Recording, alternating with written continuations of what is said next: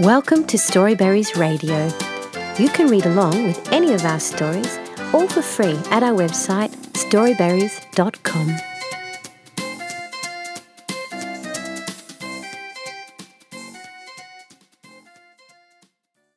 The Tale of Squirrel Nutkin by Beatrix Potter. This is a tale about a tail that belonged to a little red squirrel, and his name was Nutkin.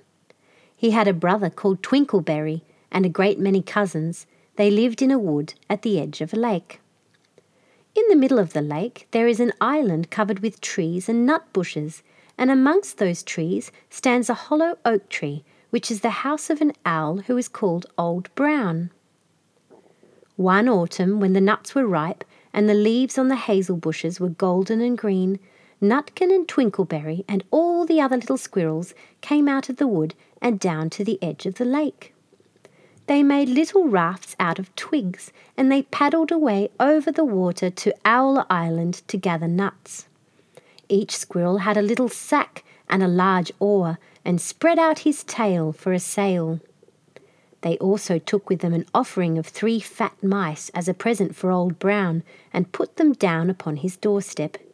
Then Twinkleberry and the other little squirrels each made a low bow and said politely, "Old Mr. Brown, will you favour us with permission to gather nuts upon your island?" But Nutkin was excessively impertinent in his manners. He bobbed up and down like a little red cherry, singing, riddle me, rot-tot-tot, a little wee man in a red, red coat, a staff in his hand and a stone in his throat. If you tell me this riddle, I'll give you a groat." Now this riddle is as old as the hills. Mr. Brown paid no attention whatever to Nutkin. He shut his eyes obstinately and went to sleep. The squirrels filled their little sacks with nuts and sailed away home in the evening.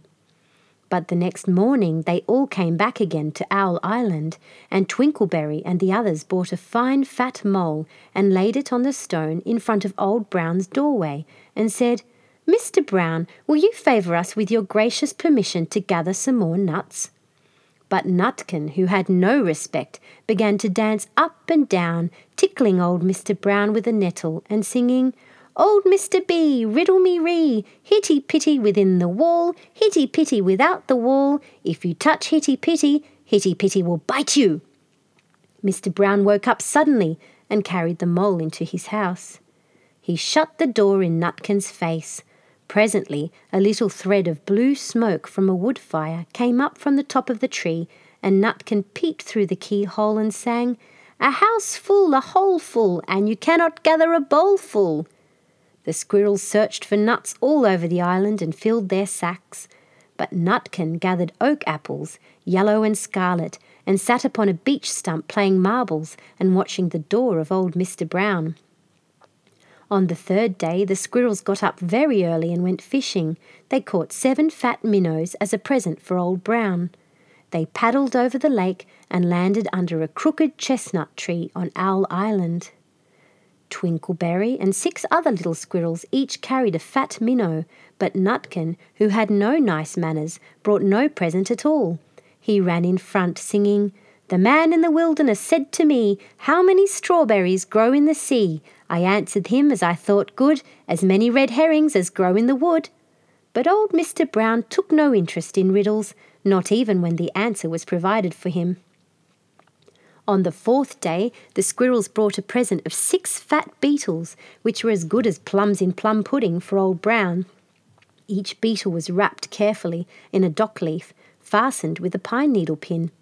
But Nutkin sang rudely as ever, "Old Mr. B, riddle me ree, flower of England, fruit of Spain, met together in a shower of rain, put in a bag tied round with a string. If you'll tell me this riddle, I'll give you a ring." Which was ridiculous of Nutkin, because he had not got any ring to give to old Mr. Brown. The other squirrels hunted up and down the nut bushes, but Nutkin gathered robin's pincushions off a briar bush and stuck them full of pine needle pins. On the 5th day the squirrels brought a present of wild honey. It was so sweet and sticky that they licked their fingers as they put it down upon the stone. They had stolen it out of a bumblebee's nest on the tippity-top of the hill. But Nutkin skipped up and down, singing, Hum-a-bum, buzz, buzz, hum-a-bum, buzz. As I went over Tipple-tine, I met a flock of bonny swine, some yellow-nacked, some yellow-backed. They were the very bonniest swine that ever went over Tipple-tine. Old Mr. Brown turned up his eyes in disgust at the impertinence of Nutkin, but he ate up the honey. The squirrels filled their little sacks with nuts, but Nutkin sat upon a big flat rock and played ninepins with a crab-apple and green fir cones. On the 6th day, which was Saturday, the squirrels came again for the last time. They bought a new laid egg in a little rush basket as a last parting present for Old Brown. But Nutkin ran in front, laughing and shouting, "Humpty Dumpty lies in the beck, with a white counterpane around his neck. 40 doctors and 40 wrights cannot put Humpty Dumpty to rights." Now old Mr. Brown took an interest in eggs. He opened one eye and shut it again, but still he did not speak. Nutkin became more and more impertinent. "Old Mr. B, old Mr. B, hickamore, hickamore, on the king's kitchen door. All the king's horses and all the king's men couldn't drive hickamore, hackamore off the king's kitchen door." Nutkin danced up and down like a sunbeam, but still Old Brown said nothing at all. Nutkin began again. "Arthur O'Bower has broken his band, he comes roaring up the land. The King of Scots with all his power cannot turn Arthur of the Bower." Nutkin made a whirring sound to sound like the wind, and he took a running jump right onto the head of Old Brown. Then all at once there was a flutterment and a scufflement and a loud squeak. The other squirrels scuttered away into the bushes. When they came back very cautiously, peeping round the tree, there was Old Brown sitting on his doorstep, quite still, with his eyes closed, as if nothing had happened. But Nutkin was in his waistcoat pocket. This looks like the end of the story, but it isn't.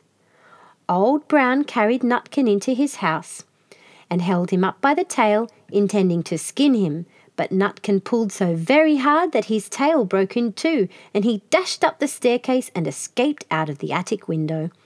And to this day, if you meet Nutkin up a tree and ask him a riddle, he will throw sticks at you and stamp his feet and scold and shout, "Cook, cook, cook, cook, cook, cook, cook, cook."